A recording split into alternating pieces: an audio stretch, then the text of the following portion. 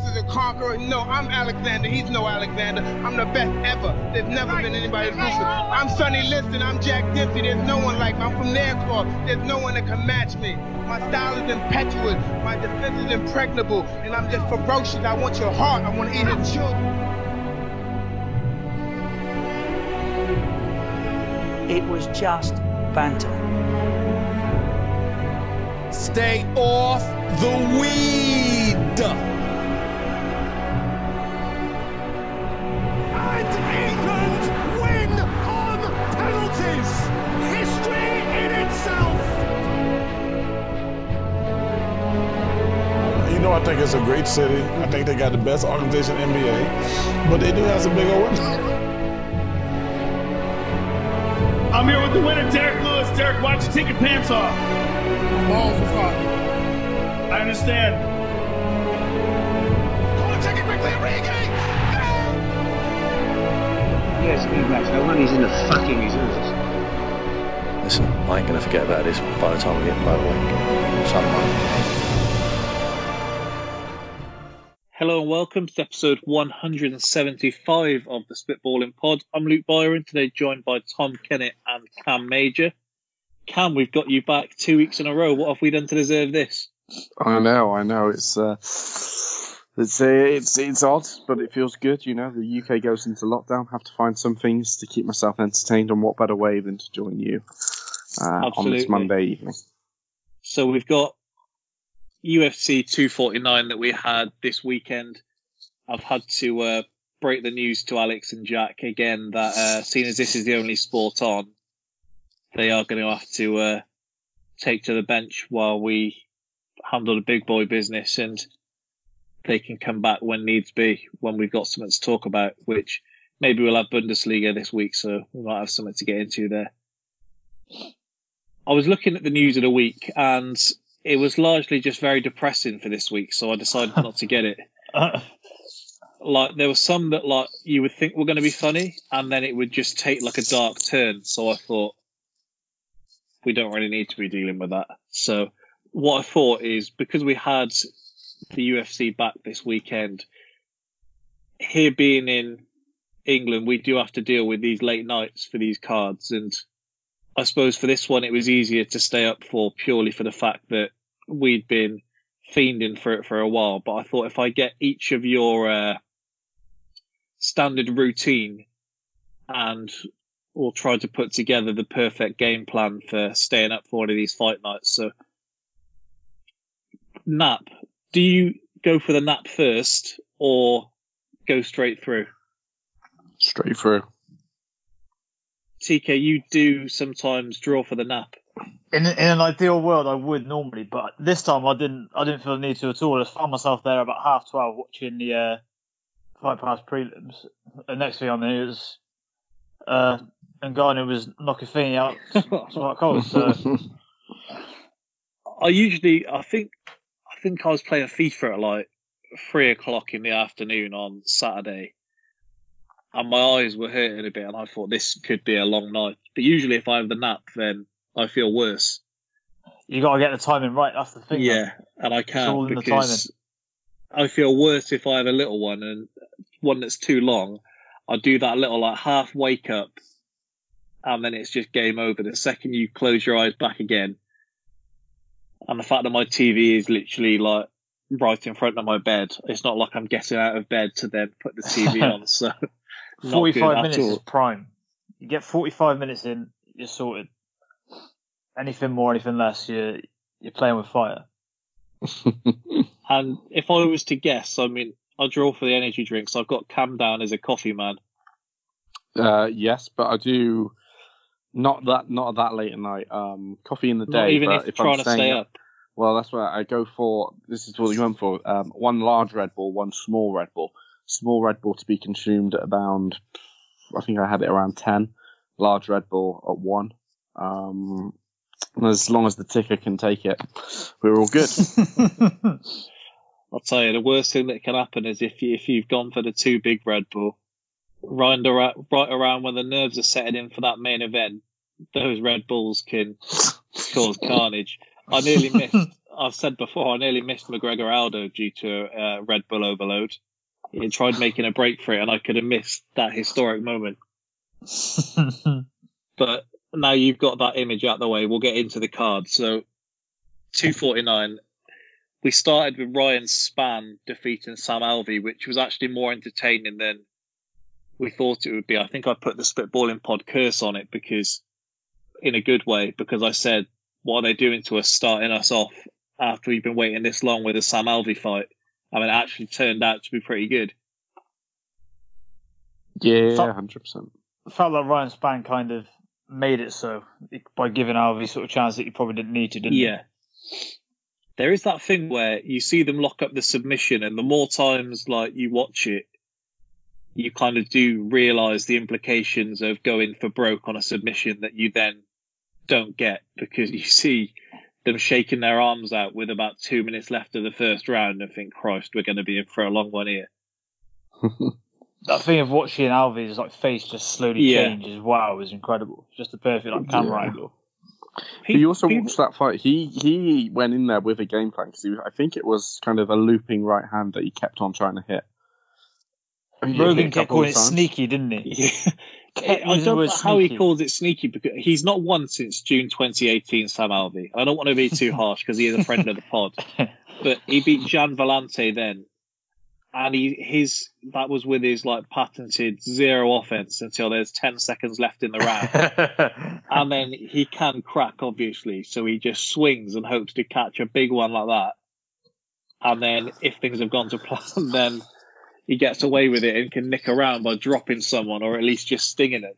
I kind of disagree though, because it wasn't like he was looking for that shot numerous times. He was more active this time. I mean, usually that's kind of what gets him by, is just he does about 10 seconds work. But I guess he was forced to work. It's kind of like we said before, when you play some of these like lower half teams in the Premier League, the worst things you can do is like give them a sniff of a chance. Like at Watford, the second like your centre back cowers under Deeney, it's like the worst thing that can happen. And Alvey, I think you can coast past him, but if you kind of give him the impetus to go out there and think that he does have a chance to take it, then that's the worst thing that can happen, because he's been knocked out 3 times in 19 UFC fights, which is fairly good when you look at some of the guys he's been in against. At a minimum, he's gut-checked the majority of the prospects he's been in there with. He's beaten a few. And then part of the reason I think they keep him in there is just so they can wheel out that trivia that his wife was a winner of America's Next Top Model. Because they say it every single time he fights, and then they say that she's in his corner and all that. She wasn't there this weekend, though. No. They made sure to say that. I was going to say, they made a big thing of that, didn't they? Yeah. She does usually more talking than Dan Henderson in the corner. Because I know me and Rory have both spoke to him. He's like the dream as like an early interview, because he is as nice a guy as he does seem. But I know the time I spoke to him, he said that he was going on a Dan Henderson revenge tour, and he said he was going to go through and he was going to take out everyone that had ever beaten Dan Henderson. Fucking hell. And then I think he won. He faced someone. I'm trying to think who it was. He was at least booked against someone that had been in there with Dan Henderson. I'm just trying to go on his record and see if I can pick it out. Oh, it was Rashad Evans. So he beat Rashad Evans on a split. Wow.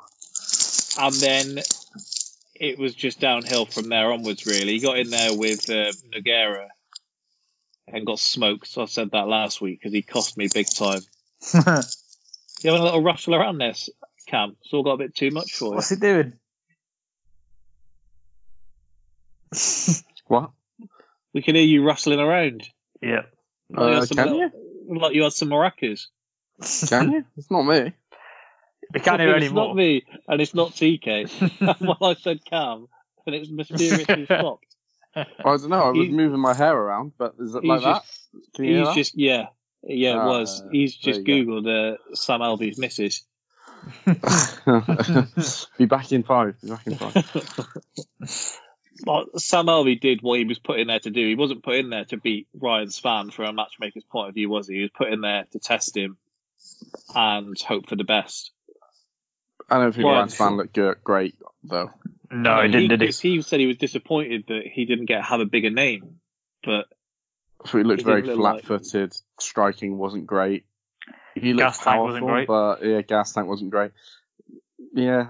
Get him in there with Johnny Walker next. Jesus. Johnny Walker's on a 2-fight losing streak. Ryan Spann is going to stand there and hit and strike with him. And after the first round, neither of them are going to have much left. But that's two young I would still say prospects. So I wouldn't necessarily put them against each other. There are other fights in the UFC though, and that light heavyweight division is dreadful. So it's either that, or you're going to put Johnny Walker in with someone that he's probably just going to ping, and you're not going to know anything else. At this stage of Spann's career, is Johnny Walker's stock fallen that far? I think it has, because he took a beating by Corey Anderson. He took a beating from Corey Anderson and was it Diego Sanchez? He fought? No, it was Pereira. No, it was Nikita Krylov. Sorry, it was Krylov's just wrestled the life out of him, and he just looked like he had absolutely no clue what on earth was going on. So yeah, true. I think he hurt that shoulder injury. I think it's impacting more than what people first thought. It's hard to feel sorry when it is entirely self-inflicted, though. Imagine if that ruins his career. Fucking hell. Yeah, but, these things happen. When you're falling flat in celebration.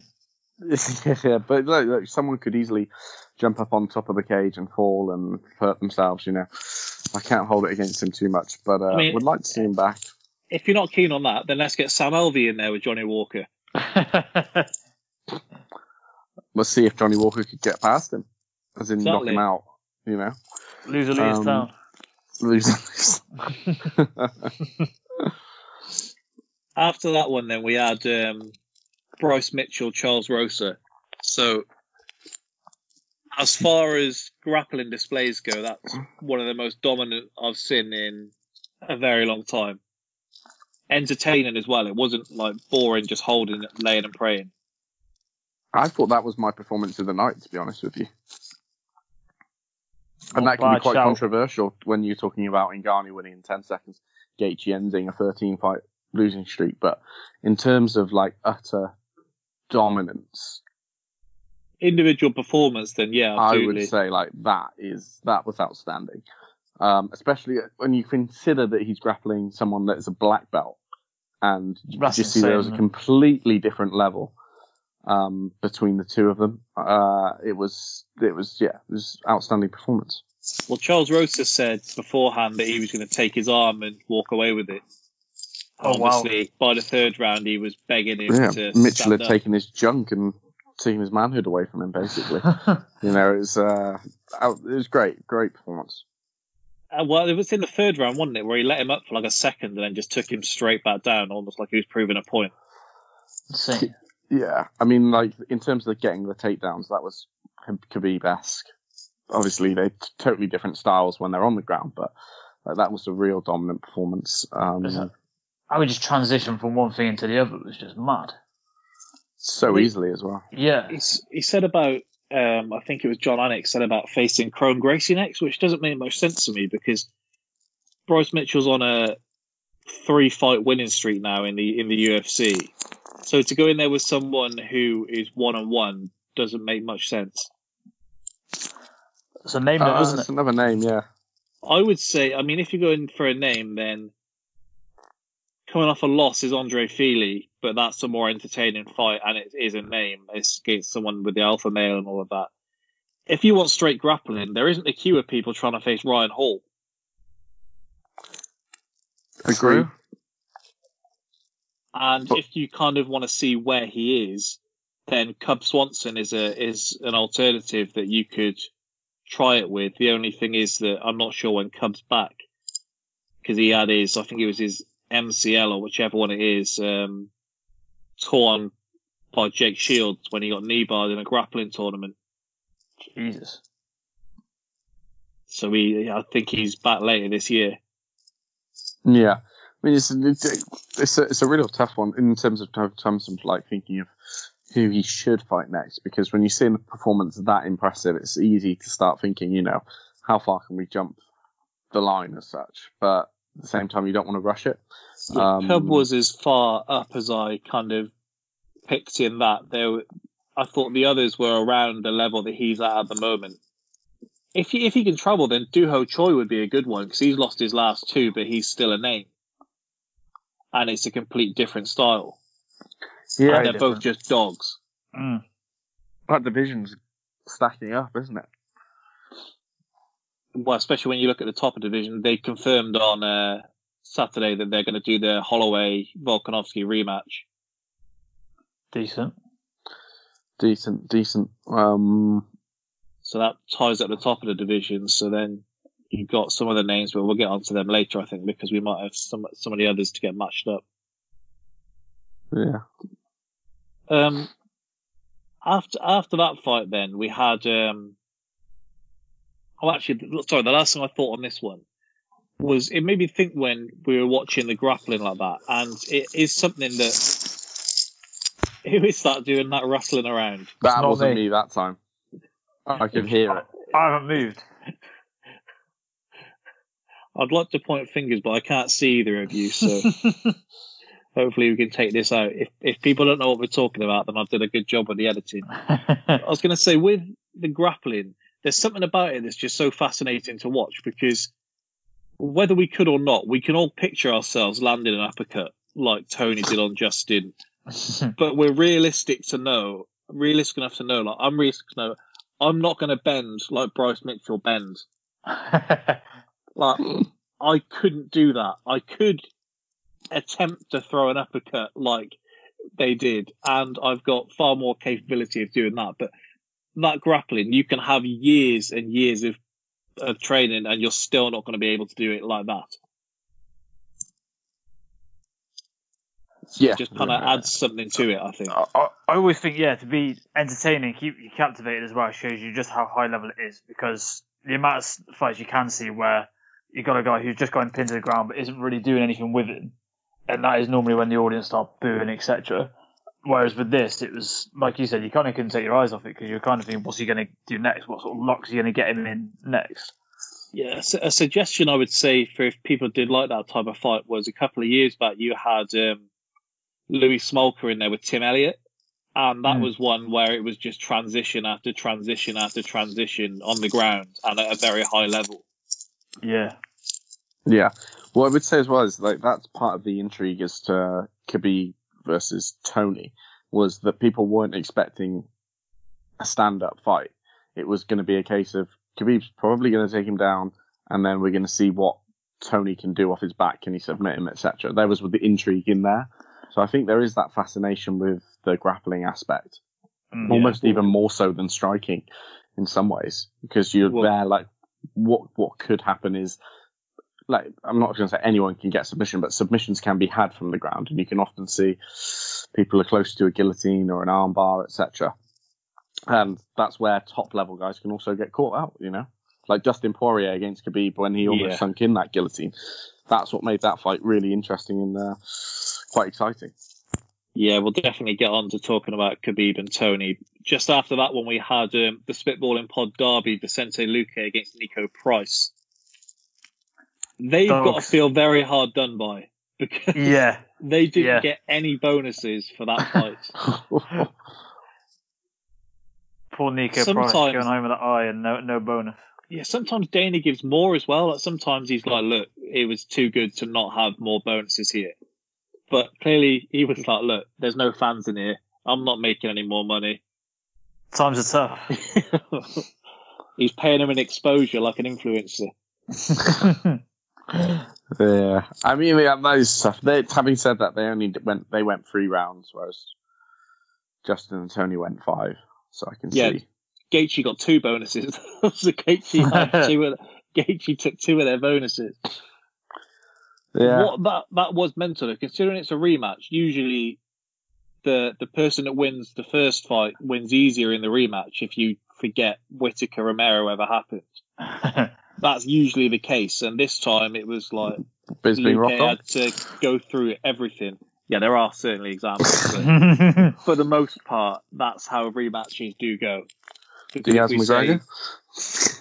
If we say Garbrandt, Dillashaw, there's one for you to counteract. But you know what I mean. So, but I don't think you can say I expected anything that came my way in there. But once you've beaten someone like that the first time around, you probably don't expect to go through hell the second time like that. It's the same, isn't it? Nico Price is what an animal he is. He wanted to fight Robbie Lawler this time around, which now I don't know how much fire we've got left in Robbie Lawler, but he's the perfect example of there is a way to lose, and we've seen this with Gaethje in the main event. Like there is a way to lose. It's not just winning, losing. If you go out like that, you lose no stop going into the next fight. Yeah, no, I agree, but then you're also not progressing, are you? I mean, he didn't show. It was a real stand-up brawl. It didn't show any progression. He showed progression from the last time he fought Vicente Luque, at least. Yeah. You look in the time since then, was he's knocked out James Vick with an up kick. He knocked out Randy Brown with up fists from the bottom, and has been knocked out by Jeff Neal. So yeah, but with that style of fighting, I think you're always limited as to how far you can go. Yeah, you kind of need guys like that though in the UFC, like we said about Sam Alvey, for sure. But I also think he can do more than what he's doing. You know, you can never see Sam Alvey. No. Like in that top 5 contention. And you say that by looking at him. But I feel sorry, Sam. Sorry, Sam. You're friend of the pod. Do you not think like Nico Price has gained more in that loss than if he'd boxed beyond the jab and taken Luque to a decision on this card? Stunk the gaff out. I don't think a win like that gets him anywhere, whereas a loss like that... He's given himself a bit more of a name, but I mean, like, in terms of where do you go, you've now lost to someone. Losing like that than he now has. You've lost to someone twice. Countless. I don't know how long he's going to be on suspension for. So, you know, he's not going to be back in there anytime soon. By the time he's back in there, will the fans have somewhat kind of forgotten about it? I don't know, because by the time the main card had started, he tweeted a picture of his face saying, "Put me back in, coach." So yeah. I think you're going to remember his name. It's the same reason, like, nobody cares that Mike Perry's lost his last 4, just because.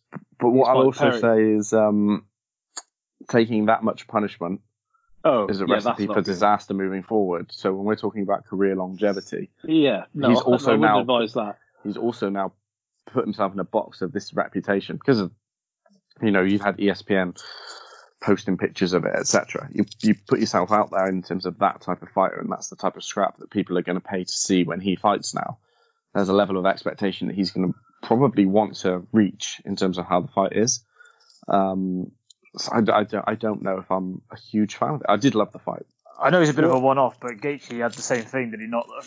He's got the responsibility basically to be the most violent man on every card now. Well, I remember it sounds shameless, so I'll get out of the way if either you want to say anything, but I think it's a good bit of insight. He's in a little plug here.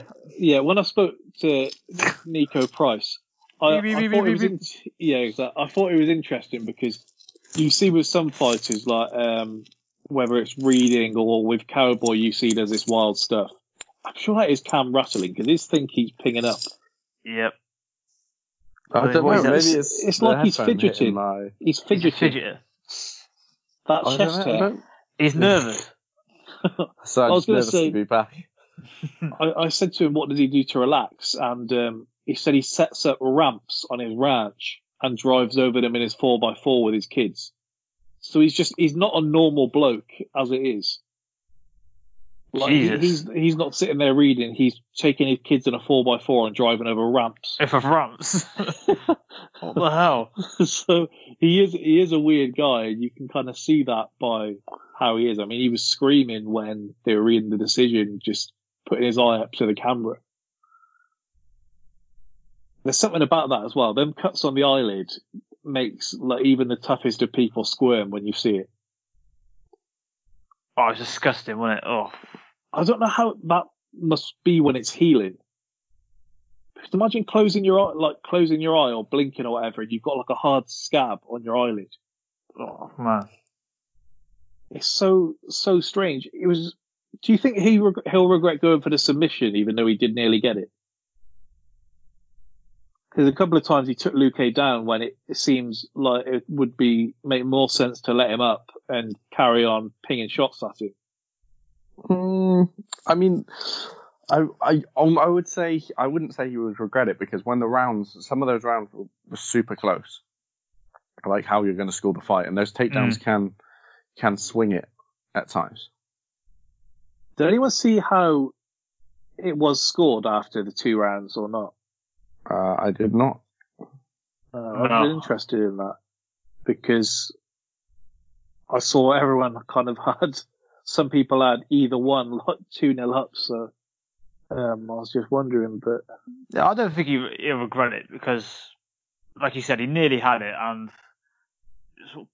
you could see the strategy behind it. It wasn't like it was the sort of thing where you've seen a fighter go in there. I have no idea why he's done this from his strategy point of view. He's breaking away from it, and then he's cost himself.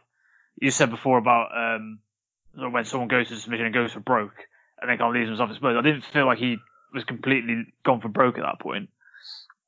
It was obviously a great shot by Luque that ended up doing his face in, really.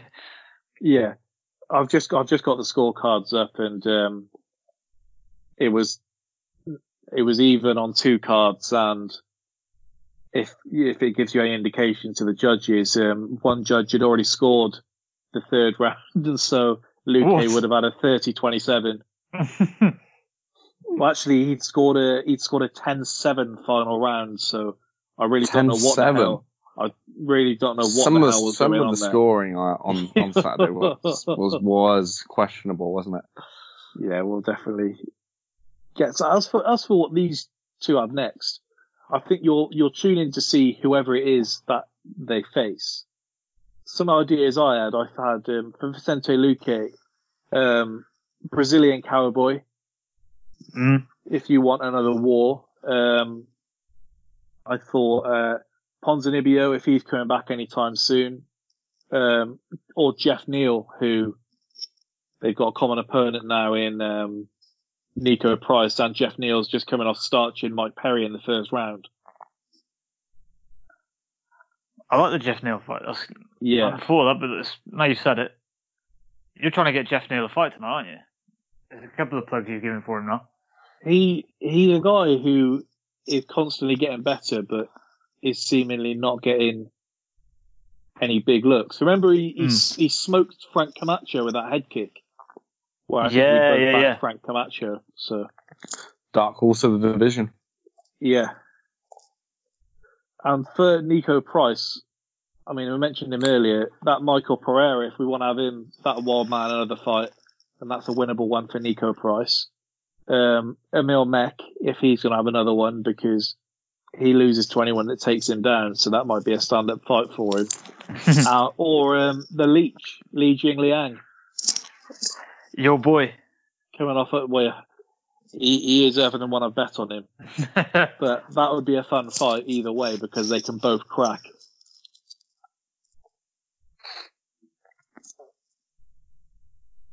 After that one, we had Carla Esparza and Michelle Waterson. We don't need to stay on this one for too long. Why? One of the worst don't fights like talking I've ever about seen. female fights? It's one of the worst fights I've ever seen. Yeah, it wasn't great, was it? A bad card to be on to be that sort of fight as well. I tweeted this out. I've never known anyone win fights doing less than Michelle Waterson does. She doesn't do much, but the judges seem to. One judge certainly did. I think that one of them scored it 30-27 now. Yeah, it's because she just makes that noise when she throws shots. She misses by about 3 feet, but makes that noise. And some judges just seem to be like wowed by it. Or it answers the question when we asked just how good looking she is last week. Maybe that explains it. Some of these judges are just they're all captivated. so in love with her that they're giving her round. Yeah, I mean, Esparza was definitely more active, but she wasn't necessarily doing what none of them did much damage, but she wasn't doing a huge amount of damage. And when they both did exchange, I would definitely say that it looked as though Esparza was the first one to de-engage from that. Forwards? Yeah, I get what you're saying. I think she knew the longer she struck, then it gave more advantage to Waterson. I think for her, striking is a necessary evil where she's just looking for the takedown. She said she heard DC in the second round, and then, I mean, it's pretty bad that your coach isn't the one telling you to mix it up, and you need to listen to the commentator. But even though you need the commentator to tell you that is pretty disappointing. Yeah, you didn't have the thought that before that, oh, maybe I should do this. Because that's how she lost to Claudia Gadelha, doing the same thing. I'd be interested to see what Dana would say about that fight if it was two blokes fighting. I reckon he'd be ripping them a new one. I think they wouldn't have got off lightly if there wasn't so much of a fire, and if either of them had been outspoken in the fact that they lost, because you can't complain about losing a fight like that with the judges when you've done nothing for the judges to score. Mm. Like he went in on Raquel Pennington, didn't he? Which one that was like their chief support. And Pennington was whinging after, and he said, like, it's your job to tell her to fight rather than to just hold you there. It's not anyone else's job. That was horrendous as well. Christ. We're going to need to get you in a straitjacket next week, Cam. Can you really? Is it that bad? It's just there. Oh, mate. So sorry. So sorry. And next week, never assume, Byron, never assume. That's ambitious. We count 3 in a row. It's a three-peat. Don't assume that. We will see. As far as a Gadelha rematch is one that I think would be obvious, or if Jessica Andrade, if she comes back anytime soon, then that would make sense to me if they don't do the Rose rematch, because it's a wrestler. It plays into Andrade's hand as a good style clash, and it's probably a good opportunity to make her look like a monster again, if that's what you want to do. It's a great opportunity for Andrade. I don't know if it's a great opportunity for her. Well, the thing is, Esparza she's lost to Tatiana Suarez. They're not going to put her in with Rose because I don't think that's entertaining for anyone. No. She's lost to Gadelha and she's lost to Joanna. Not got anywhere to go. So that was my thinking. There isn't much else for you to do. I don't want to see her in Matisha Torres. Like that is, you don't need to see that. And then I know this wasn't like visually a great fight, but in terms of skill levels, these are two of the more skilled in the division. And if you look down the rankings of the women's strawweight division, it does hit a point where it very much goes off a cliff.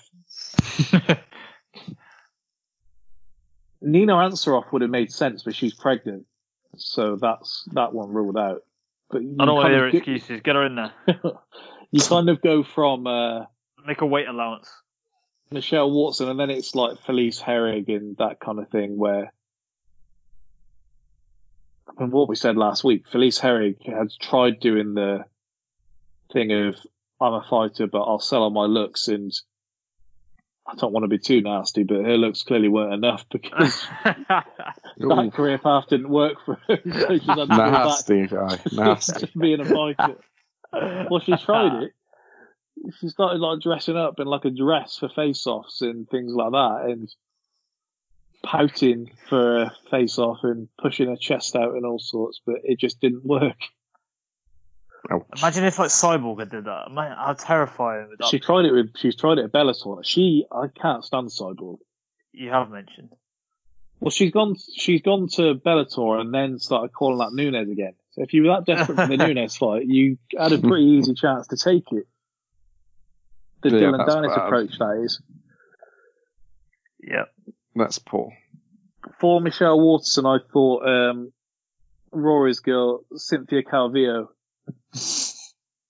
you've got two that are kind of a mixture of the like wrestle strikers. You've got enough there to say it's just whether Calvillo can make the weight, because she does have trouble. Her and Justin Buchholz. Mini Nate Diaz. And Michelle Waterson has fought almost everyone else in the division. I was going to say, they're both on their sort of fourth go round, aren't they? Where'd you go back there's not much depth in the division. Wei Li Zhang got the fight because they did it in China, which was literally the only reason she got it. But they were going to give Michelle Waterson a title shot, and the basis was because she's a mum. That was literally the selling point of why they were going to give her a title fight. But she said she wanted to be the first mum to be a UFC champion. Fucking hell. And so thank God that didn't sucker for marketability. Because her and Rose wouldn't have been a fun fight. Up next, you had, almost don't want to relive it, Alexei Olenek defeating Fabricio Verdun via a split decision. I'm actually still angry about this.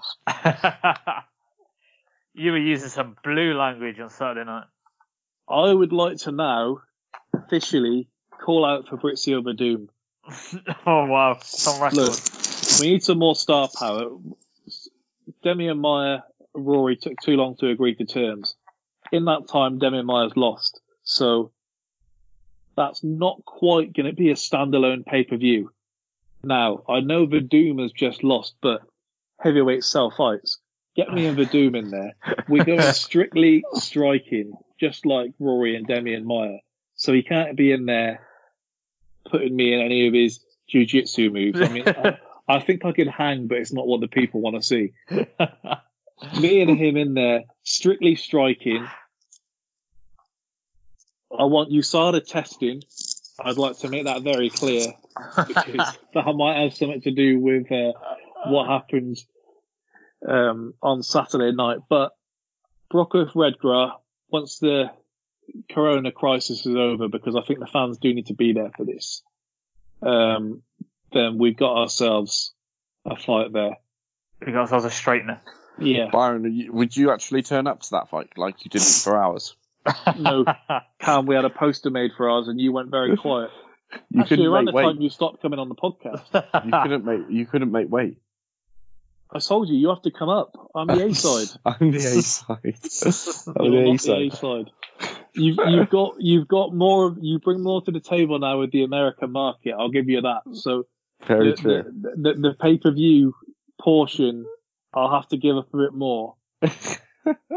I don't do anything unless it's 60-40 to me. So you can make the weight. I'm not sure about that. I think maybe we'll do it like Mayweather Pacquiao. You can have like the HBO rights, and I'll have the Sky Sports box office money, and we'll do it that way. There are a lot of people that would tune in to see you get KO'd, to be fair. So. Well, I'll deal with the Doom, and then if you're lucky, in my interview after, Cam Major, get your shit together, boy, I'm coming. You're taking everything I work for, motherfucker. The tweet I saw in the week saying maybe Oscar De La Hoya has just misunderstood what a red panty night is to McGregor. Was so good. How badly? I mean, like the shape Werdum was in, so bad. I know he's old. In contrast to Olenek as well, who came chiseled. How are Rogan and all them saying, "Oh, it's amazing. He's at 42 years of age. He's just come up, with his new training plan, and he's in great shape." He's like 47, isn't he? Or are you talking about the dude? I thought they were both 42 on the teletape, wasn't it? Oh, okay. For some reason, I thought he was 47, which makes me feel a bit better. He could be 57 looking. I don't think anyone's getting in there at 47. I wonder how old's Fedor? I was about to say Fedor's still going. Yeah, he's 42. You're right, TK. Shut the dog, give it a go. Oh, yeah. Didn't work out great for him. Yeah, I mean, Werdum, where does he go from here? Old retirement home. Pretty much a stud. Done. There's no, literally, yeah, he's not, he's got a name, that's it. Leave the UFC, go fight in somewhere else. My thinking here, and where you can take juice. I was going to get to it, but if Werdum isn't going to take the challenge of facing me, a big if. Yeah. Yes, a big if. He won't like it at a Edgar, I tell you. I think you put him in with Greg Hardy, who we'll get to next. Interesting. I mean, it could be hideous, but yeah, it absolutely could be. But I just think you would take Hardy down 7. I don't think that's a great. I don't think it's a great. Yeah, I know, but even, I mean, there's a level of jiu-jitsu though, because I mean, Olenik's not got bad jiu-jitsu. Off his bat, usually if he doesn't get you in the first 30 seconds, then he is like a turtle. But with Hardy, there is every chance Hardy just bum rushes him in the first 60 seconds. And if Olenik is hurting you like that, then what? Then Hardy is going to put you to sleep. Is he? You don't think Hardy hits harder than Olenik? I'm just saying, I don't know how hard Hardy hits at the moment. I think it's all he's got going for him. But well, I mean, is it? Because the level of opponents he's fighting isn't great. So are we really? Can you really turn around and say that?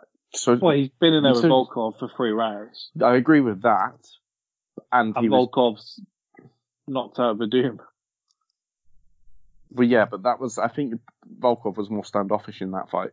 And I don't know if it's easy to say that was. I'm not saying Greg Hardy's going to beat you. I'm saying that the whole point of Greg Hardy is you're trying to boost him up to the point where you can either cash him out or hope that his athleticism is enough to give him somewhat of a career in mixed martial arts. And you're not looking at a division going to get much more of a name than Werdum. And if Werdum looks like that, then you're going to want to get him before he retires. So it's either you can put him in with Olenik or you can put him in with Werdum.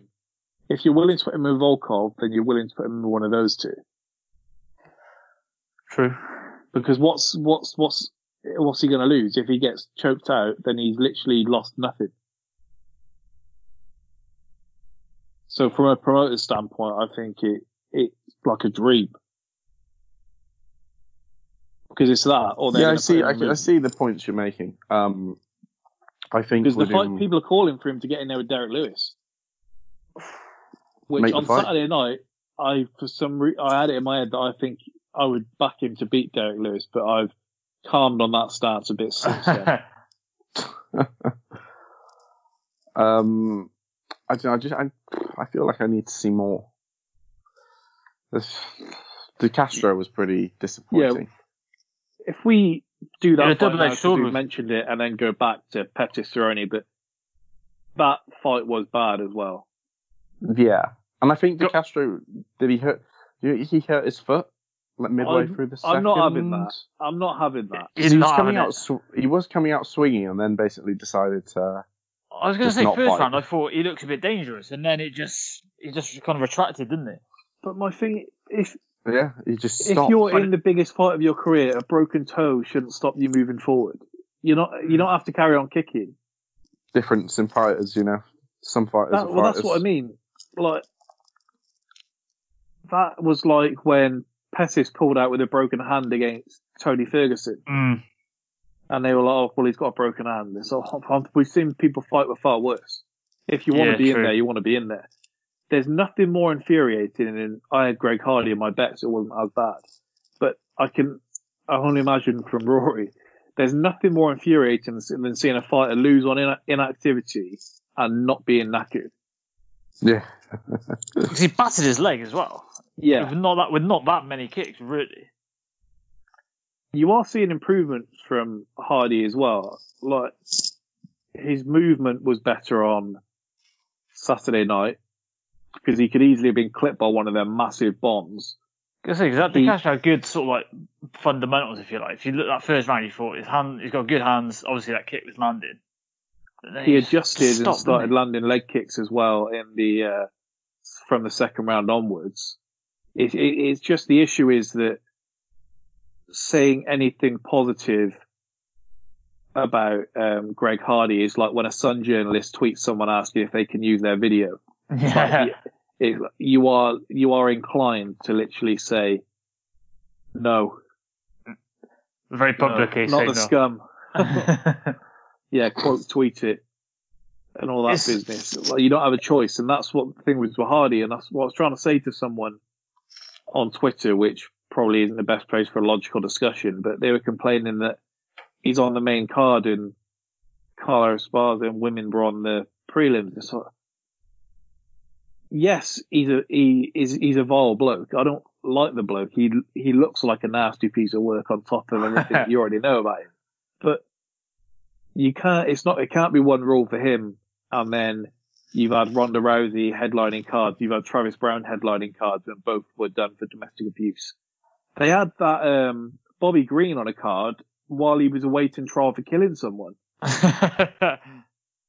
by dangerous driving. So it's like you said, there's plenty of people with a bad rap sheet in the UFC, isn't it? John Jones, as good as he is, probably doesn't get back in there if it's on the rap sheet. It's one of those surely, just because you're famous in a shithouse doesn't mean you're worse than someone who isn't famous in a shithouse. And these kind of people, surely you want them in there for the chance. They're going to get chinned. Yeah, and to fight that way rather than be working in a women's refuge or whatever he's going to be doing. Yeah, keep building him up, and then eventually someone's going to ice him, aren't they? Yes. Yeah, we know people are going to pay to see it. Yeah, we know how it's going to end. It's going to end with him getting smashed by someone. It's just a case of who.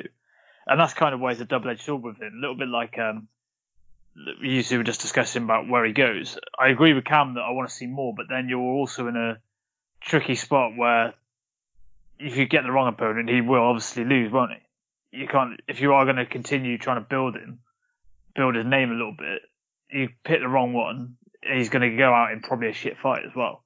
The way this division is, I think you're going to build him, and then he's going to have to face either Overeem or Verdum, who are the two who have enough of a name, and you can make the case that if he lands on these two who've been around this long, then he can get the job done. Yeah. And then the likelihood is that Overeem is going to savage him. For sure. Yeah. I mean, not much doubt it depends how far you think you can take him, and how much of a cash cow he can be for you. Because you can easily put him in on a fight night card, you know. Well, his ratings spike. His ratings spike because people just know him as a name. Who else that far down a UFC card would people know or tune in for? Pretty much no one. If you search his name on Twitter when the fights are on, it's a collection of people saying what a cretin he is. Tuning in now, hoping he gets knocked out. It's pretty impressive. Greg Hardy fight on. It's pretty impressive to have pretty much no one like you. I don't think I've seen anyone really say anything positive about him. No, like people can't even get a USA chant going, which is I feel like anyone in the world can say it, and it's like Rumspringer and Sex Drive. Someone is going to say it afterwards.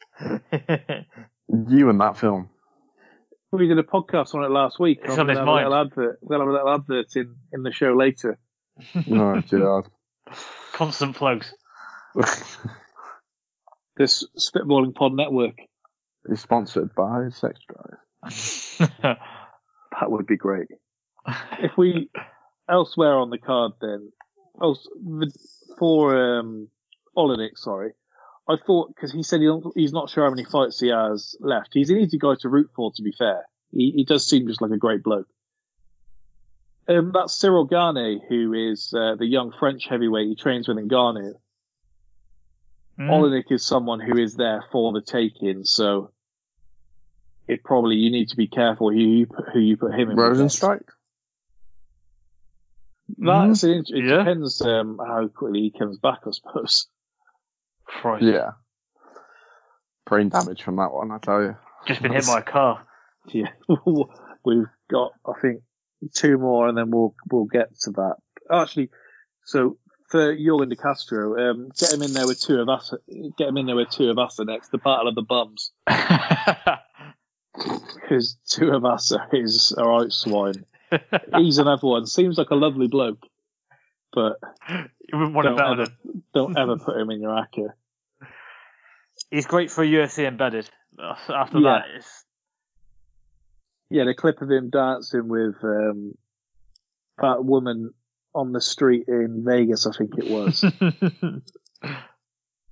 And he's dancing while she's rapping. I love that. So we glossed over Pettis Cerrone. Did anyone agree with the decision? Because I did, but I feel like I'm in the minority. I think I had it 2-1 Cerrone. I definitely had Cerrone winning the fight. I think it was 2-1. I had it. I think I went 2-1 Pettis, but I think I did have a bet on Pettis, so that is probably fueling my judgment. I can see it was close. Pettis gets it on a split on this card. Two judges that do have a loaded argument. I didn't think either looked great, though. No. Did we learn anything about either here? No. Definitely not. Just they teased us into thinking they have a chin, and it's just not going to happen next time they fight. Well, like you said, how's Cerrone took some of the shots when some of the ones we've seen buzzing before? Well, Pettis took that head kick. Yeah. Pettis, for all of his poor performances, though, his chin has been there. If you look at some of the beatings he's taken, he's still been just as durable the next time out.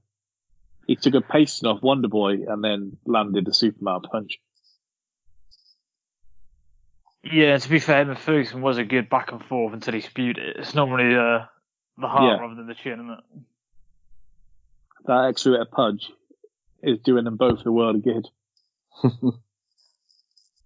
I thought Pettis looked a bit more free-flowing this time. I think it probably helped that he knew what he was expecting, and I don't think he had any fear in there with Cerrone. Yeah, I mean, they've fought before, haven't they? Yeah, and he slumped him in the first round. So yeah, I can get that, but I just thought, I thought Cowboy was obviously no one wants to get knocked out, but super cautious of not being embarrassed. He's irritating, Cowboy is.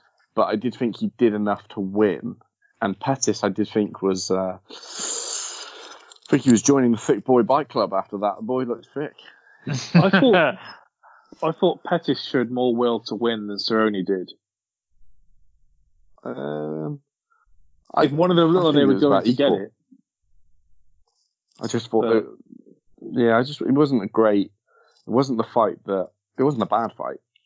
No, it was a decent fight. I think people expected more higher expectations for it, but I mean, I think neither of them wanted to lose, rather than someone was going out there to grasp that win.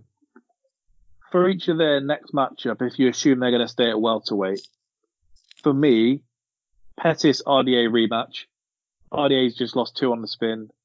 This could be the time to see if Pettis can get past them demons, or RDA gets his name back in the lights, because Pettis is still a name regardless. And for Cerrone, if he's going to stay at welterweight, why not give a shot to Vicente Luque? True. Cerrone will feel that he can win it, and Luque will feel that he's going to land. He can nail him. Well, I'd like to see Cerrone retire. I was going to say, why won't he just retire? Just go away. He's not going to retire. I feel like Pettis, he's picked up wins against. Was Wonderboy before Ferguson or after? Before, wasn't it? Okay, so his last few fights, he's had a bloodbath with. So last 3 fights, he's beaten Wonderboy by KO, bloodbath with Tony, and then beaten Cerrone. It's not. I mean, I know he didn't win the Tony one, but it's not a bad little. In good company. 3 fights, and big names on the fight. So I can see the RDA fight. I think it's a fight he could win, but I still don't. I don't think he's ever going to get another title shot. No matter how many fights he wins, I don't ever see that happening. No. He lost to Verheyen before the Cerrone fight. Okay. Yes, he did. Yeah. And he lost to Nate. True. Yeah. I mean, I think both of them. The RDA fight makes sense. You know, it's one you can plug in on the card. Two big names. Ferguson was before Wonderboy, so we've had a right shocker. Well, he's been active, hasn't he? He beat Chiesa, lost to Ferguson, beat Wonderboy, lost to Diaz, lost to Verheyen, beat Cerrone. But he's been active. You'd think he'd be less fit. Yes. I don't know. The RDA fight makes sense. Cerrone, like to see him retire. Well, why don't you give? I mean, I know Leon Edwards wants a big name, but one of those names isn't a bad name to have on the resume, is it? We've beaten Cerrone already. And no, well, I mean Pettis. Oh yeah. Yeah, I mean, it would make sense. It's one I think he'd win fairly comfortably at this stage, but it's what he has. It's whether how long he's prepared to wait around for. Yeah, I mean, the worst activity is inactivity. I don't know if I've heard that before. No. Have I just rolled off the cuff? That's like the opposite of what everyone's telling Cerrone. Up to a point. If you're a contender, I think that's the case. We have after that, then we had Calvin Kattar against Jeremy Stephens, which I've literally just watched again. If I go straight into the matchmaking before we go to the fight, give me Kattar against Yair. Yeah. That's a barn burner. Give me Yair against Zabit. Yep. I mean, we'd like to see it, but Zabit's ducking smoke, so... Left, right and centre. Yeah. I mean, I'd love to see Sean in Yair's camp. You know, I think he'd help him make some great adjustments. Troy, not Sean. Troy. I was wondering why you weren't saying it in silence. Troy, that's not... I was thinking, Sean, if I missed a name here. I thought you were just matching us all up, and I thought, I mean, I'm not saying Vadum and Maya are easy out, but I thought you were doing Sean dirty. Sean's thrown in the deep end. Yeah. No, it was an enjoyable fight, actually. Really enjoyable. Kattar very enjoyable outcome. Sharp as the more the fight went on. I think he struggles at the start of the fights, doesn't he? He looks. He needs to sort checking leg kicks out. Yeah, but you can see how crisp his boxing was from towards the end of round one onwards. Boxing we saw that really crisp from the Shane Burgos fight, though, because Burgos was praised for his hands, and then Kattar came in and showed him levels. Turned it on him, yeah. Yeah, but it's one of them things, though. It's like you can. I get that he's kind of evolving as the fight goes on, in terms of he's feeling more comfortable, etc. But the higher up you get, you're going to find trouble if you can't start the fight well, you know?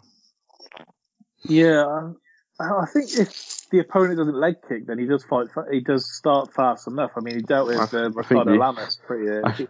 I think the issue with that is that everyone now knows. Yeah. No, I know, but I'm saying I don't think it's a case of him starting slow necessarily. I think it's just the fact that he just, for some reason, isn't learning how to deal with leg kicks. So it's hard to get any kind of rhythm when someone's peppering your legs. And then it's kind of at the point when he accepts that he's just going to have to walk through it is when he starts putting things together. It works for Nate Diaz. Yeah. Kind of. And Tony for the most part, starting legs. I mentioned Burgos, so I wouldn't mind seeing Jeremy Stephens in there with Shane Burgos. He's just signed a new contract as well. And he's won all of his fights since losing to Kattar.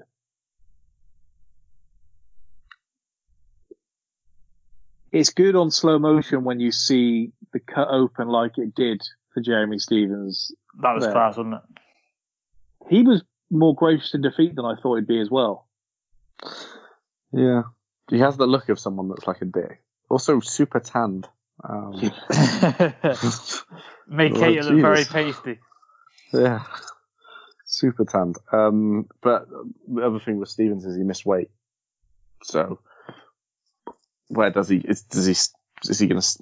You can imagine he's going to stick in that division, and it's hard to hold it against him under the circumstances. But yeah, I reckon there was an issue in camp that maybe because originally this fight was delayed because Keita was injured. I think something else has happened. He perhaps would have pulled out, and then Cruz is his boy, and so he's not wanted to leave Cruz high and dry at the same time. So he's stuck in there to be on the same card as him would be my thinking. And kind of just battle through it. I did think he looked right in the first round as well. I thought he looked quite sharp. Yeah. And then start the fight for sure. And then obviously as Keita came on, he was in trouble. But it's not like it's one of those where you think, why is he still carrying on? No, he didn't crumble before he was stopped. It was just huge. You saw the kind of point in which the tide started to turn. Yeah. Cam, you are. I don't know what they have to do in it. I don't know what it is. Maybe it's the hoodie I've got on. I don't know. It's like the headphones maybe touching against that. I'm not sure. After that, I'm not sure it's me. It's absolutely you. There is not a doubt in my mind. It's you. After that, we had Ngannou and Rosenstrike, which I saw others start to convince themselves before the fight that this could be horrendous. And then 20 seconds later... I mean, during the Fight Pass previews, when DC talked about the Derek Lewis fight with Ngannou, and I thought, don't fucking say that. Yeah, because Ngannou does kind of look in the mirror usually until the other person commits, and I thought, it takes a brave man to commit. Probably was just there like, you know what? I mean, especially when you looked at this, Ngannou is a monster. Rosenstrike doesn't, in terms of size, look like he even compares to Ngannou. And I think he just thought, you know what? Fuck this. Well, Rosenstrike pinged that leg kick in early, didn't he? Yeah, so it looked like he was setting up for like a kickboxing match. I remember back when Arsenal were in the Champions League, so we're going back. Yeah. But I remember going 1-0 up at the Nou Camp, Bentner scored, and the first thing my uncle said to me was, we shouldn't have done that. We've scored too soon here. And it was almost like that. Rosenstrike, he just awoke the demon. The second he pinged in that leg kick, it was like business. He's kicking in now, and then Ngannou was just marching forward no matter what happened. It's fucking terrifying. But it is scary. He's obviously the scariest fighter there is on the roster. But it's interesting. I like in terms of matchmaking where he goes next. You'd have to think he shouldn't fight anyone until he's fighting for the title. Well, this is what I'm going to go to. I think. I mean, if you're Cormier, you're probably thinking, "Fuck this." But I think Cormier and Ngannou for the interim titles, the fight to make. Cormier said, "I don't know today, if Cormier is ever going to go for that." He said today that strip Stipe and he'll fight him for the belt. Fucking hell. You cannot strip. It does seem harsh that someone who is actually a key worker is a firefighter. I did see someone else tweet saying, I don't know if I'm being stupid here. Why does Corona mean there's doing more fires? Someone was like, wow, it just means they kind of cover all bases with fire, so they just assist. And he was like, oh, okay, I just don't see why it means he can't train. But Stipe said his gym's not open, none of his training partners are there, and if he's defending his belt, he wants to be fully prepared. Especially when you're going against someone like Cormier. Yeah. You know, you have to prepare for someone that's knocked you out before. You know, you're not going to want to go in on that fight. Yeah, it would be very hard to train, etc. But and you also wouldn't be surprised. Of the fight. You know, it's not like Stipe is the champion, isn't he? You know, it's not like he's trying to earn a title shot. He's already the champ. You wouldn't be shocked if they stripped him, though, would you? I wouldn't be shocked, but then apparently, I was listening on the Rogan podcast as well. He's got a serious issue with his eye, and they think it's a detached retina. Oh dear! From that DC poke. That's still healing. So I don't know what to take from that, but I would put DC and Ngannou for the interim belt, but it might be for the real belt, you know. In terms of Rosenstrike, I thought Curtis Blades would be a good next fight. I think Curtis Blades deals with him easily, but if he doesn't want to take a step back, then Curtis Blades or JDS is the logical step. Because you beat one of them and you are right back where you were to start with. It seems like it's such a weird division, the heavyweight division. It's just like, I think all you need really is 2 wins, isn't it? Like 2 impressive wins. So for example, if Overeem wins, Overeem's always going to be a name. So if Overeem wins this week and then wins his next fight, you know, you can plug him right back in there. Yeah. But yeah, I can jump on board with that. Good fight for Curtis Blades. The issue with Curtis Blades fighting him, I think, is no one's ever going to look as impressive as Ngannou against him. It's not necessarily an issue, but then Blades is always going to have those 2 Ngannou knockouts. It's hard to sell me Ngannou Blades free, you know? Yeah, I agree. Do you not think, as fun as it was, that Ngannou fight is, for the people that kind of talk out against the UFC, it was like everything that they would criticize. It was wild, it was brutal. He carried on punching him for about 10 seconds. You're told to punch until the referee stops. But it was savage. Punching until the referee stops you is a lot easier to implement when it's not a 6'5", 300-pound tank. Yeah. That you're having to pull away. Don't get hit. Get in there quick enough. So, I've heard that you want to call out Ngannou. We'll see how the Badoon fight goes. I may retire after that on top. But Understandable. If the adrenaline gets pumping, he might. Exactly. And I would again insist on USADA testing. And home advantage. It has to be at the red grow. Wouldn't be Cam on commentary either, with his rustling. We had Cejudo Cruz then as the chief support. Ooh. Good stoppage, bad stoppage. What are your thoughts 2 days later? Initial thoughts were bad stoppage. Initial thought was a really bad stoppage. Really? Follow up, really bad stoppage. I thought the initial thoughts. This is as soon as the fight had ended, and then on replay, I still think it was a bad stoppage, but I didn't think it was as bad as what I thought. I thought it was bad at first. Now I think it's a good stoppage. I can see the case for it in terms of. I can't remember. Someone said where it was basically it was unfortunate timing that as he was getting up, he kind of waved off. If he'd actually done it slightly earlier, we probably wouldn't even be having the conversation because he was eating shots and he looked like he was going out.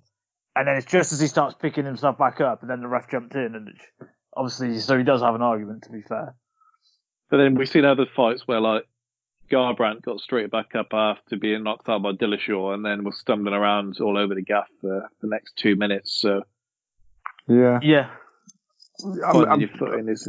I do think Cruz has come across really bad with some of the things. He said the referee drank a booze and stuff like that. Come on, cigarettes. Like the thing like that is he's a commentator as well, an analyst. He's going to see him again. He's going to see him again. He's going to commentate on one of his fights that he's refereeing. Well, and that can't be ignored, so that's definitely going to have to be looked into.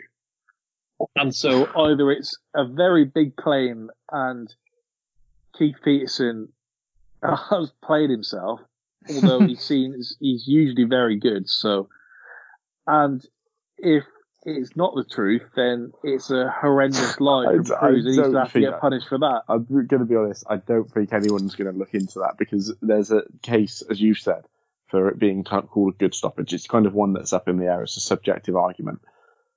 if it was a really bad stoppage and the fighter turned around and said, they stunk of alcohol, we'd be like, right, yeah, look into it. I don't really think anyone's going to take that seriously, you know. Someone tweeted on Saturday night saying, like, this isn't helping too much, but I've met Keith Peterson and he did smell like a lot of cigarettes. So we've got some corroborating sources. Oh, wow. The conspiracy begins. But Cruz was starting to come into the fight before he hit that. Yeah, I thought he was looking all right. I thought he was starting to look sharp. He started to connect. Obviously, Cejudo, they'd had the clash of heads as well, which wasn't going to do Cejudo any favours. But Triple C, what a fighter. Beast. What a fighter. He needs to get some respect. Also, fun stat for you. Tony Ferguson's hadn't lost during the whole of Henry Cejudo's UFC career. That's a good start. That is a good start. Then he retired. Yeah. How much did you buy that? Because I don't 0%. I don't think anybody did they? It was ridiculous. Even the people there were all just like, yeah, whatever. That thumbs up from Dana.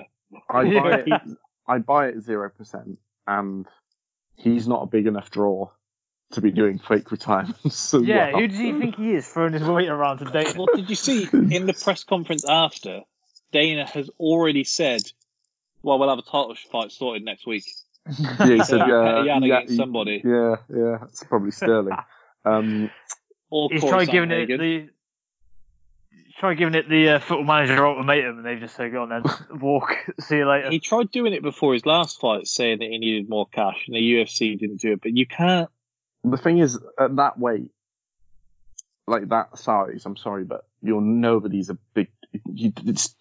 unless your name's Conor McGregor, I think from featherweight up, that's where you get draws slightly. Wait, you can't. I don't think at that weight you can. No.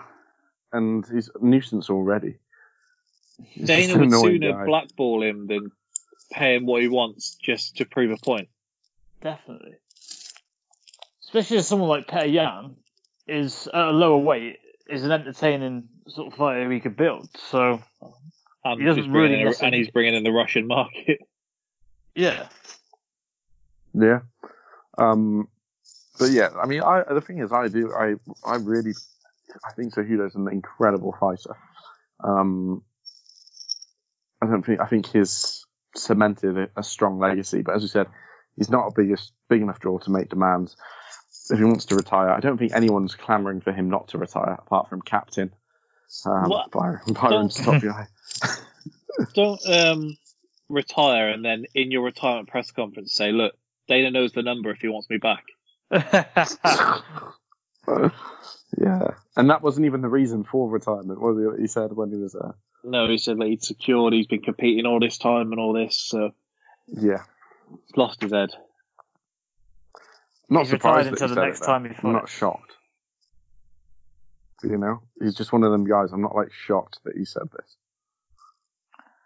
It was just painful to watch as he was doing it, wasn't it? Everybody just sort of consciously realised like what he was doing. Even Rogan was just there like, well, if this is the last time, it's been a pleasure.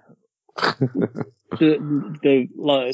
favourite thing of that was him saying, thank Dana, and Dana just giving him like he's talking to a kid like the like white person appreciation smile with a little thumbs up. Like, all right, cheers. Cheers for the cheese. So, yeah. Who would you rather see Petr Yan against, Aljamain Sterling or Corey Sandhagen? Sterling. I think Sandhagen's the better fight, personally. I think Sterling and Yan probably both deserve it, to be fair. I agree. Corey Sandhagen should have been the one to beat Cruz, but Cruz pulled out and waited for a title fight, so obviously that paid off. Yeah, you can say words. I mean, do you think Cruz will retire now? Because he didn't look bad. I mean, it was a hell of a knee as well. Well, he mentioned, he said that he was like, I could be doing the same thing here if I'd lost. So, yeah. We'll say that Corey Sandhagen's run, he's beaten Yuri Alcantara, John Lineker, my guy, and Asin Sao back to back to back. That's not bad. So that's probably stronger than Aljamain Sterling's. Yeah. So I think, I don't know. Aljamain Sterling is gonna have to call in a favour from Sarah and Longo and hope they can pull in a favour from Dana. Get him hyping it up on their podcast. We should hype it up on this podcast. Yeah, here's another friend of the pod, Aljamain Sterling. On to the main event then. Justin Gaethje, Tony Ferguson. I'd like to be saying I told you so to Rory, but unfortunately he's not here. Didn't show up. No, killed him with kindness before he could take it badly either. So he didn't even get the satisfaction of biting at me. Crazy fight. Mm-hmm. I don't think it was the same craziness we were expecting because I guess Ferguson, it looked like it was going that way and then it kind of didn't turn the tide that we thought it might. Yeah, I think the one person I would not want to fight if I was in that division and you told me I've got to fight someone on short notice, the one person I wouldn't want to fight is almost Justin Gaethje. And not for the reasons why he won, but the reason was, you know he's going to come and swing. He can punch. He's probably going to land. And he did. People were claiming he couldn't punch after Saturday, by the way. There's some people that think because he didn't knock Ferguson Jesus. out. Did you not see Ferguson's face? Yeah. But despite all those things, incredibly intelligent fight from Gaethje, stuck to the game plan, fought extremely well. He lost 5 seconds of the fight and that was it. Yeah, he was great. Ferguson, I don't know, he looked a little bit slow. Dana called him old and slow in his presser. I really think the weight cut and weight twice didn't help. But at the same time, I don't. You can't really use that as an excuse because no one forced him to do that. Yeah, absolutely. But I just, I don't know. I think it's a shame that Khabib Ferguson's never going to happen now. I don't think it was going to happen anyway. Yeah, I mean, it's a shame that it's completely off the cards because I think if he'd have fought Khabib, that's a different fight that's a different Tony to what we saw on Saturday. But Tony should be looking at his corner because they were horrendous. They were giving him no advice at all. The advice they gave him was to try an Imanari roll. That was literally it. When was the last time you saw that one?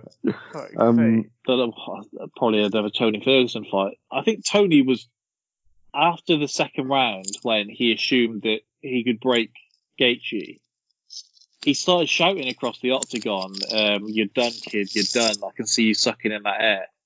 Like he was trying to convince himself. Yeah. Because Gaethje was having the time of his life in there, and I thought that was great. His corner, in comparison, was outstanding. Yeah, because I thought after the second round, at the end of the second round, I thought, all right, it's looking like the tide's turning now. We're having a standard Tony fight where he's going to now switch it on. Rogan was saying, wasn't he, that look, he's hardly even breathing. And Gaethje was breathing fairly heavy. But at the end of that one, his coach obviously said, look, you're trying to hit him with everything here. Take 10% off, didn't he? And it's spot on advice. And to be fair to him, as people highlighted, he definitely heeded the advice because the amount of times where he had him hurt and you'd have thought he'd have bum rushed him before, he was patient in this, as well as being obviously the violent guy. Well, the best compliment I think that you can give Trevor Whitman as a coach is that he is flexible. Like we've spoken before, if you go to boxing and you can tell which fighter is an Adam Booth fighter without seeing Adam Booth in the corner.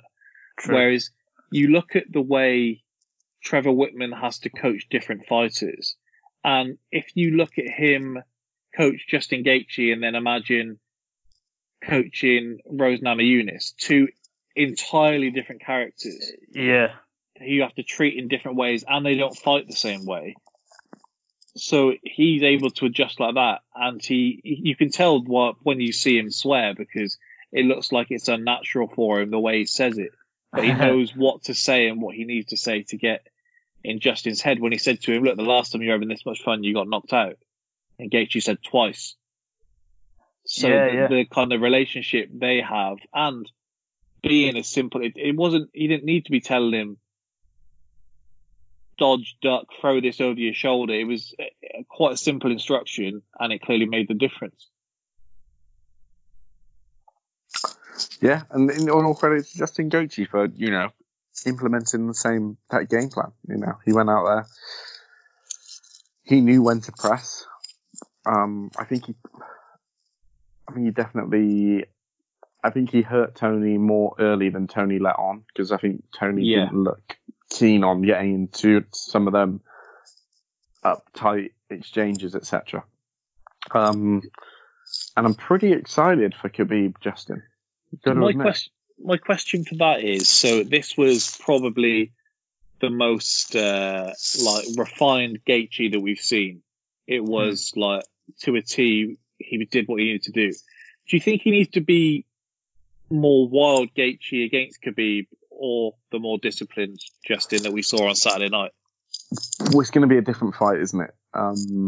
I give Gaethje the edge on stand-up, but it depends, because Gaethje's got a solid wrestling background. Like, probably the best wrestler Khabib will have faced inside the octagon. I hate that I've seen so many switch already. Like, I reckon he does Khabib, and it's like, I know this is what you're supposed to do to hype of a fight, but it's like, I'm not saying like he... No, not you. Like, I had like 3-4 messages across Saturday night, Sunday morning. Like, I reckon he does him. It's like, oh. Yeah. Just write him off, and then we'll have a better chance. Well, look, Cam thinks Conor lights both Ferguson and Gaethje up. I think Conor does. Yeah, I think that there's. I definitely think he would be. I like him in both of those fights. He has a round against Gaethje. I was going to say, yeah, because if anybody doesn't like having a pace put on him, it's him. And if you think Nate puts a pace on, then Gaethje is going to put a pace on. I still think Gaethje's chin was out there to be hit. No, because if it was there to be hit, Tony... I don't think Tony fought a great fight. And I don't think Tony's... I think Conor's a very precise striker. So was Justin for 70% of the fight, and Justin is going to fight differently against Tony than he is against Conor, and I don't think he's going to get overawed by the occasion either. I like Conor in that fight. Again, it's a subjective argument. Think Conor would be the rightful favourite for the first round, but it's not quite as simple as if you hit Gaethje, he goes to sleep, because Ferguson couldn't have connected with a cleaner uppercut, and he shook it off. Yeah, but if that round goes on another 10 seconds, we could be having a different discussion. Yeah, I don't think Justin strikes like that at the end, though, because they say you're not supposed to lead with an uppercut, are you? Because you're supposed to set it up, and they both led with an uppercut, and it just so happened that Tony's got there first, and that probably knocked him some sense into him for the rest of the fight. So, yeah, I mean, look, he's entitled to think that Gaethje beats Conor. I think otherwise. I think it's probably more that you seem quite confident in it. I do. Like the thing about you're absolutely spot on in terms of McGregor can do that to anyone in the division, can't he? Because like you said, he's very precise, powerful, and early on especially, he can wipe out anyone. But I don't know, Gaethje could be an absolute nightmare for him as well. They're kind of, why that would be an interesting fight is they're both in a way each other's worst nightmare almost.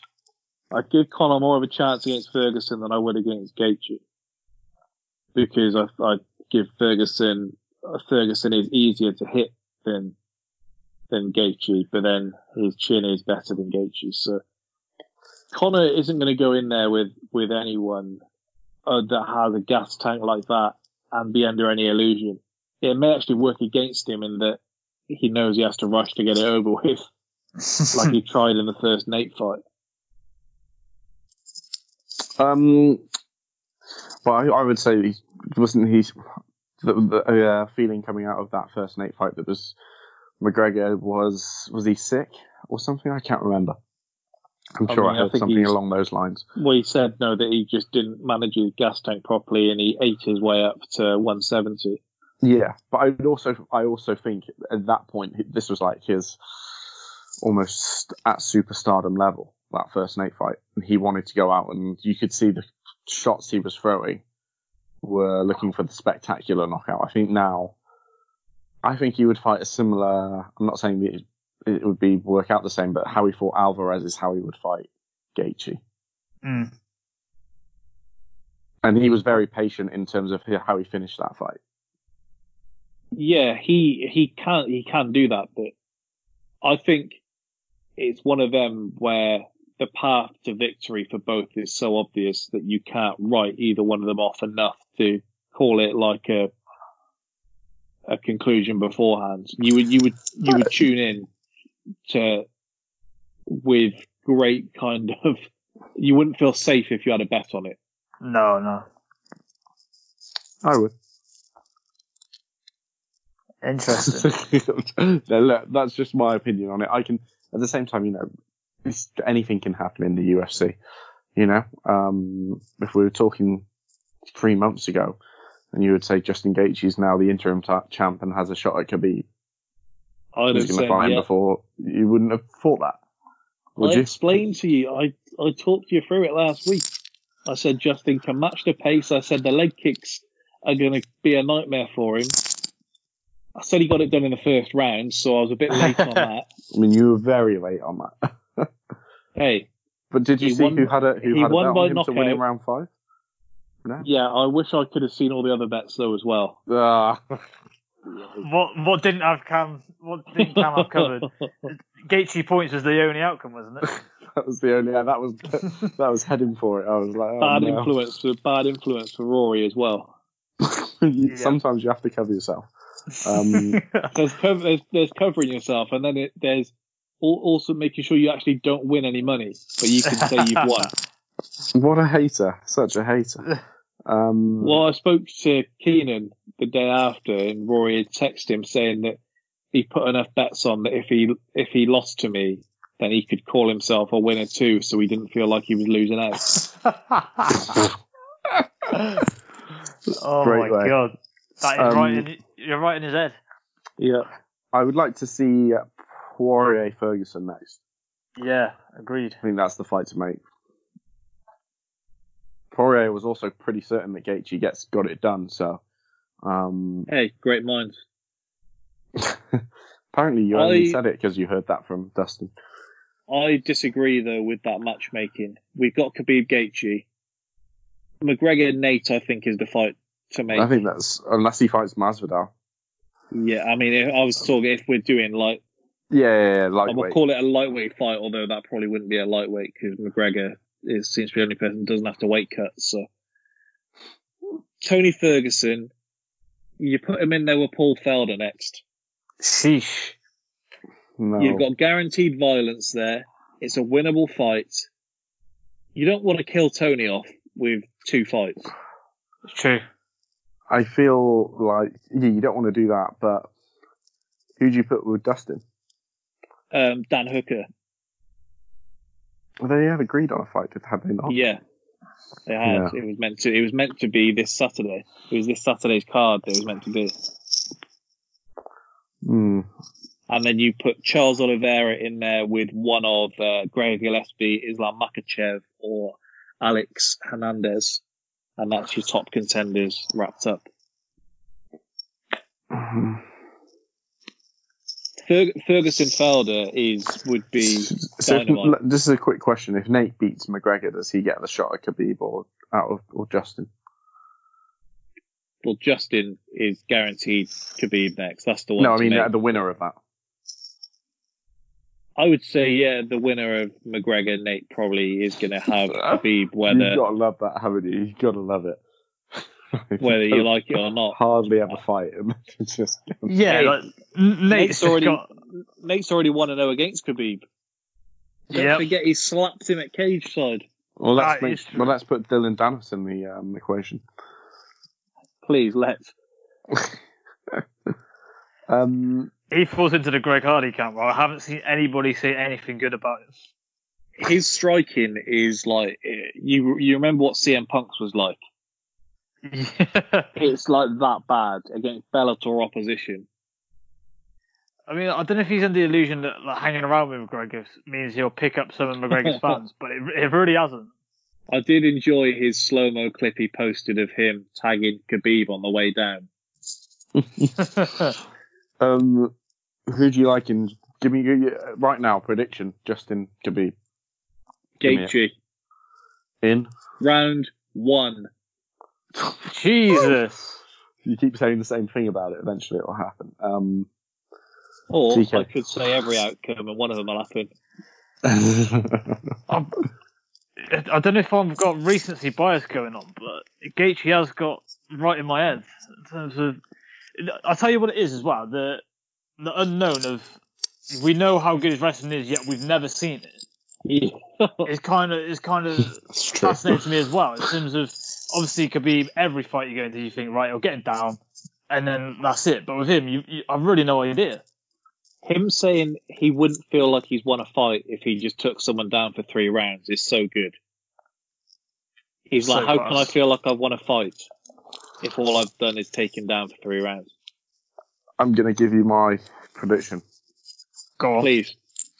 You might want to record this like you recorded the James Rodriguez one that's ready to go. Khabib, round 5, submission. And I think it's a war up until that point. I think it's 2 rounds apiece. A war? You think Khabib can have a war with Gaethje? Well, I think it's a 5-round fight. I think it's 2 rounds Gaethje, 2 rounds Khabib. Wow. Khabib gets it done in the 5th. This is the type of things that legends do, you know. That would be dramatic. Khabib doesn't want that gas tank work, let me tell you. But wrestlers that dictate where the fight takes place, where the expenditure happens. Yeah. Did you see Gaethje's mum did an interview and she said that the day she knew he was a fighter was when he got bitten by a puppy and then he chased it on all 4s and bit it back.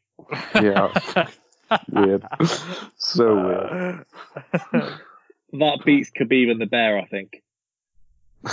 It said they both ate animals. Well, this was a fight. That was wrestling.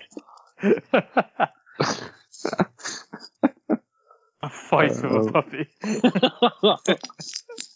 I think it's it's a pretty exciting fight though. It just is. Hope there's no much. delays to it. We'll also be quite interested to see the numbers that it draws. Well, dude, numbers just Khabib. Yeah, but how much? Like where is he? You know, is he at that Lesnar range? It's hard to say. I mean, I think Dana was telling everyone to hold their horses, saying about Fight Island. He said, "Look, Conor wants to fight there, but I'll tell you now, it's tough to give up a McGregor gate." Yeah.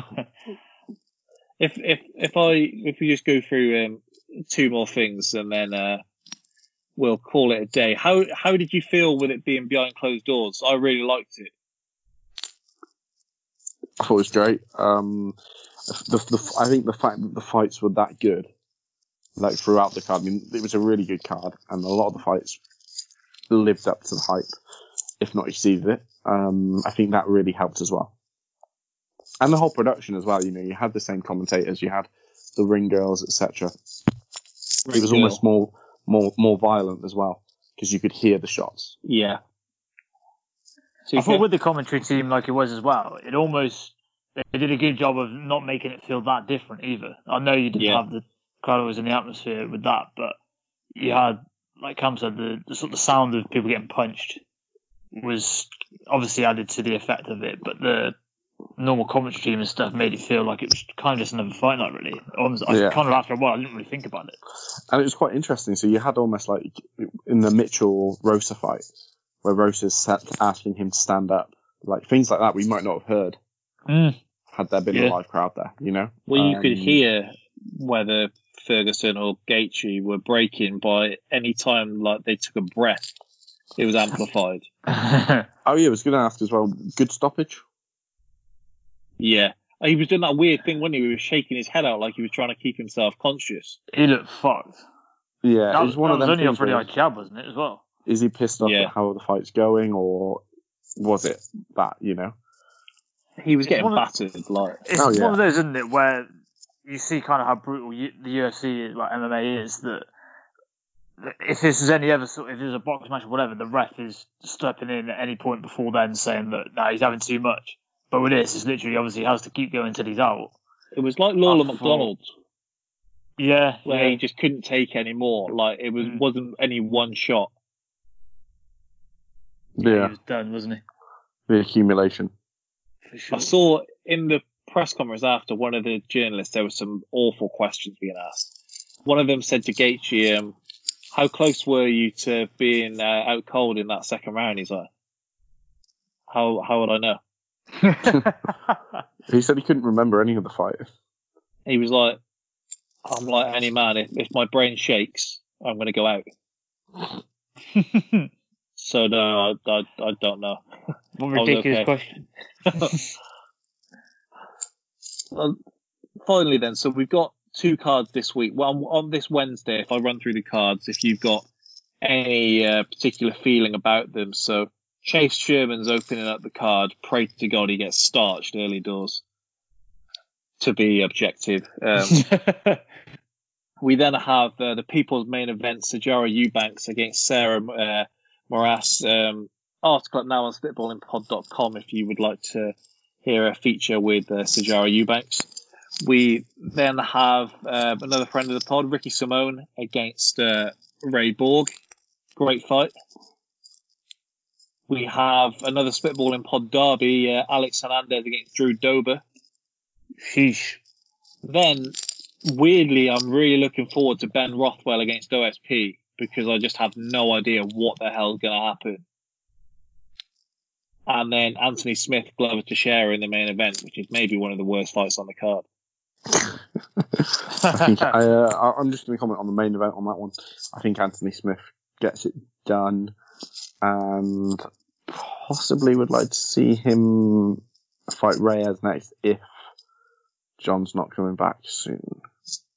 Did you see Jones' tweet after the Ferguson fight saying he beat him like there was a home invasion after what Anthony Smith said about himself? I just want to see Ben Rothwell get a win and do that evil laugh again, because him kicking Struve in the nuts on his last fight, me and Rory were cracking up so much.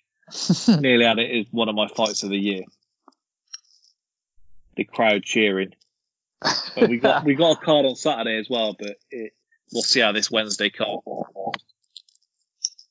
We could get Ronan out of it. True. Cam, you're going to attempt to stay up, aren't you?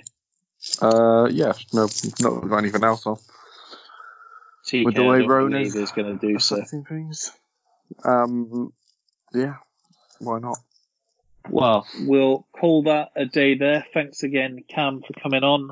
Hopefully, you're less fidgety the rest of the evening. We will see. TK, as always, we'll be back Thursday for the episode 2 of Movie Madness, Superbad against Talladega Nights. So enjoy watching those two. And thanks again for another edition of Spitballing Pod. Stay safe, keep tuned, check your feed. We'll be back. Goodbye.